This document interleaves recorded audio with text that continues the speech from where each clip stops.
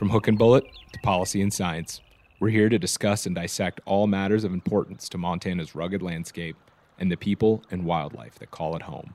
This is Montana Untamed.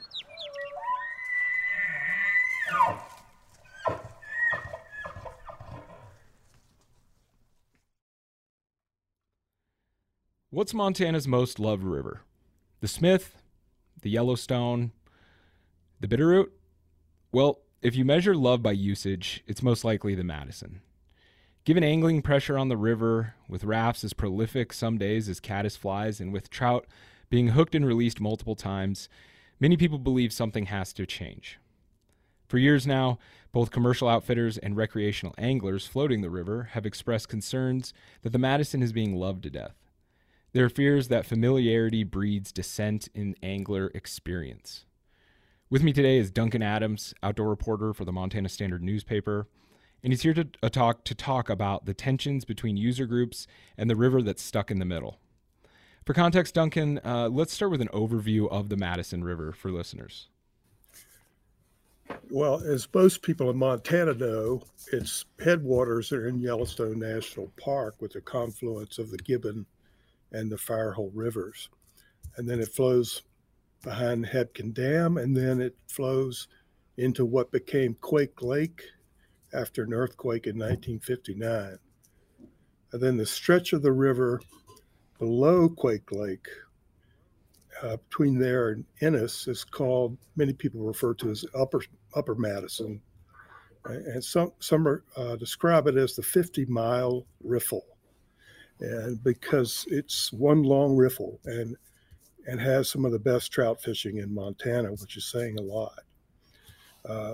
And fishing, and particularly outfitting, is an important contributor to the economy in Ennis. So the lower Madison includes the Bear Trap Canyon, which is pretty rugged, and then extends from Ennis Lake to Three Forks, where it's one of the three rivers forming the headwaters of the Missouri. Meriwether Lewis named the Madison River in honor of U.S. Secretary of State James Madison. And so what's the problem on the Madison? Well, the problem on the Madison has been building for years, and that's just congestion, too many boats, outfitters sort of in conflict with recreational folks floating the river, conflicts at fishing access sites where there's no place to park. The sense that the fishery, although there's no data right now to say the fishery is suffering, there are reports of fish being hooked multiple times and fish showing scarring.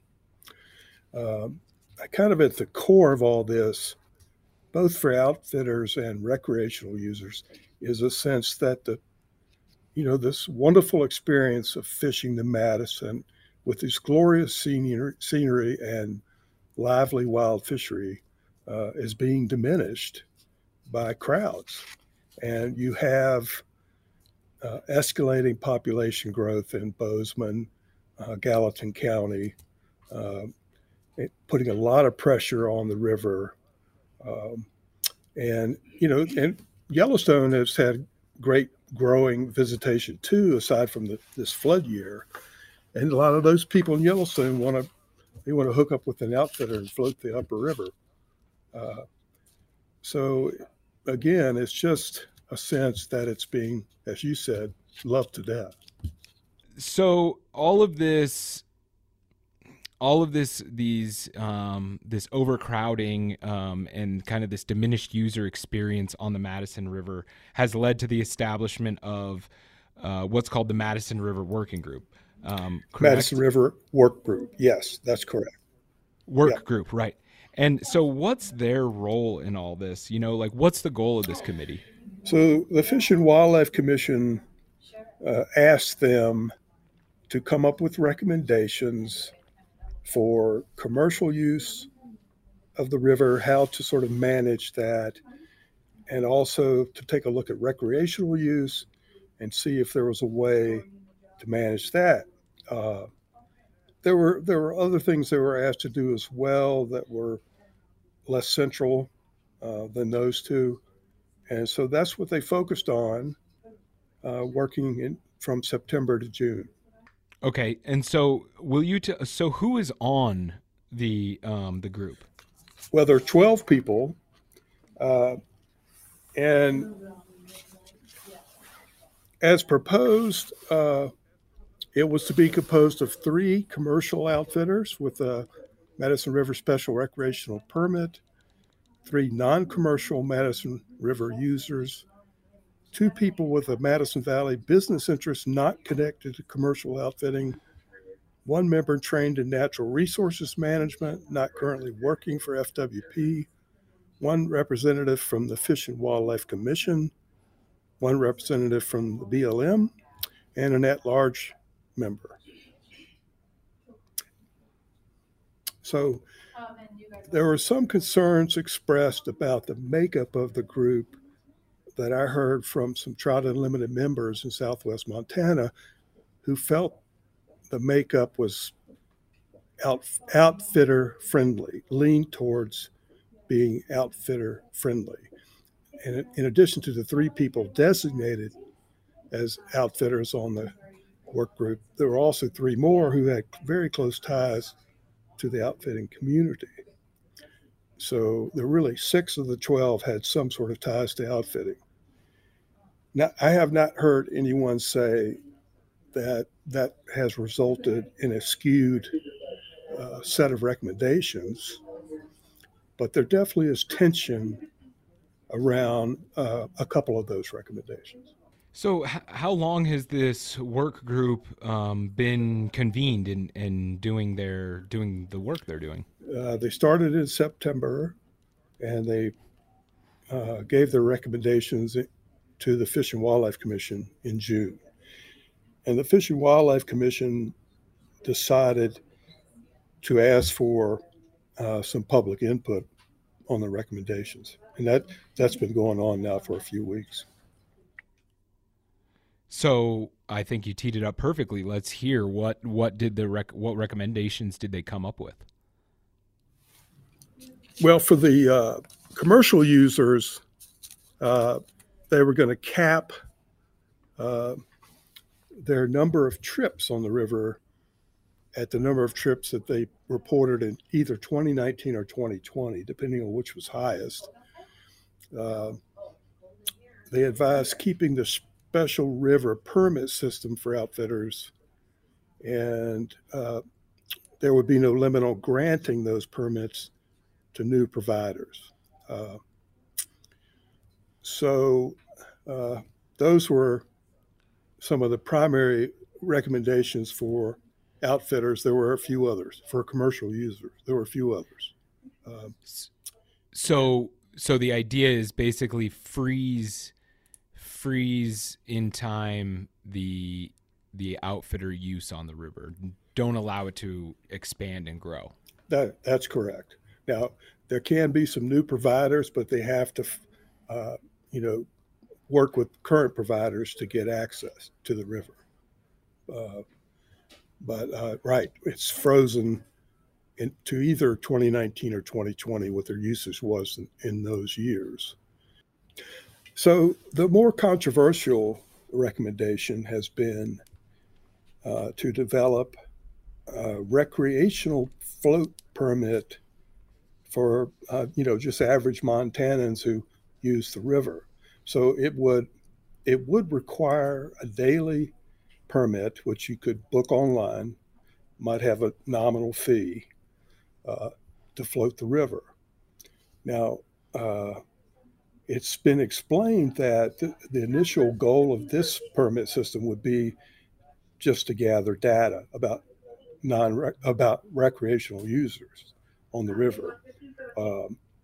But it's also acknowledged that it could be used also to eventually to limit the number of boats on the water, particularly during peak days like July 4th or other peak days.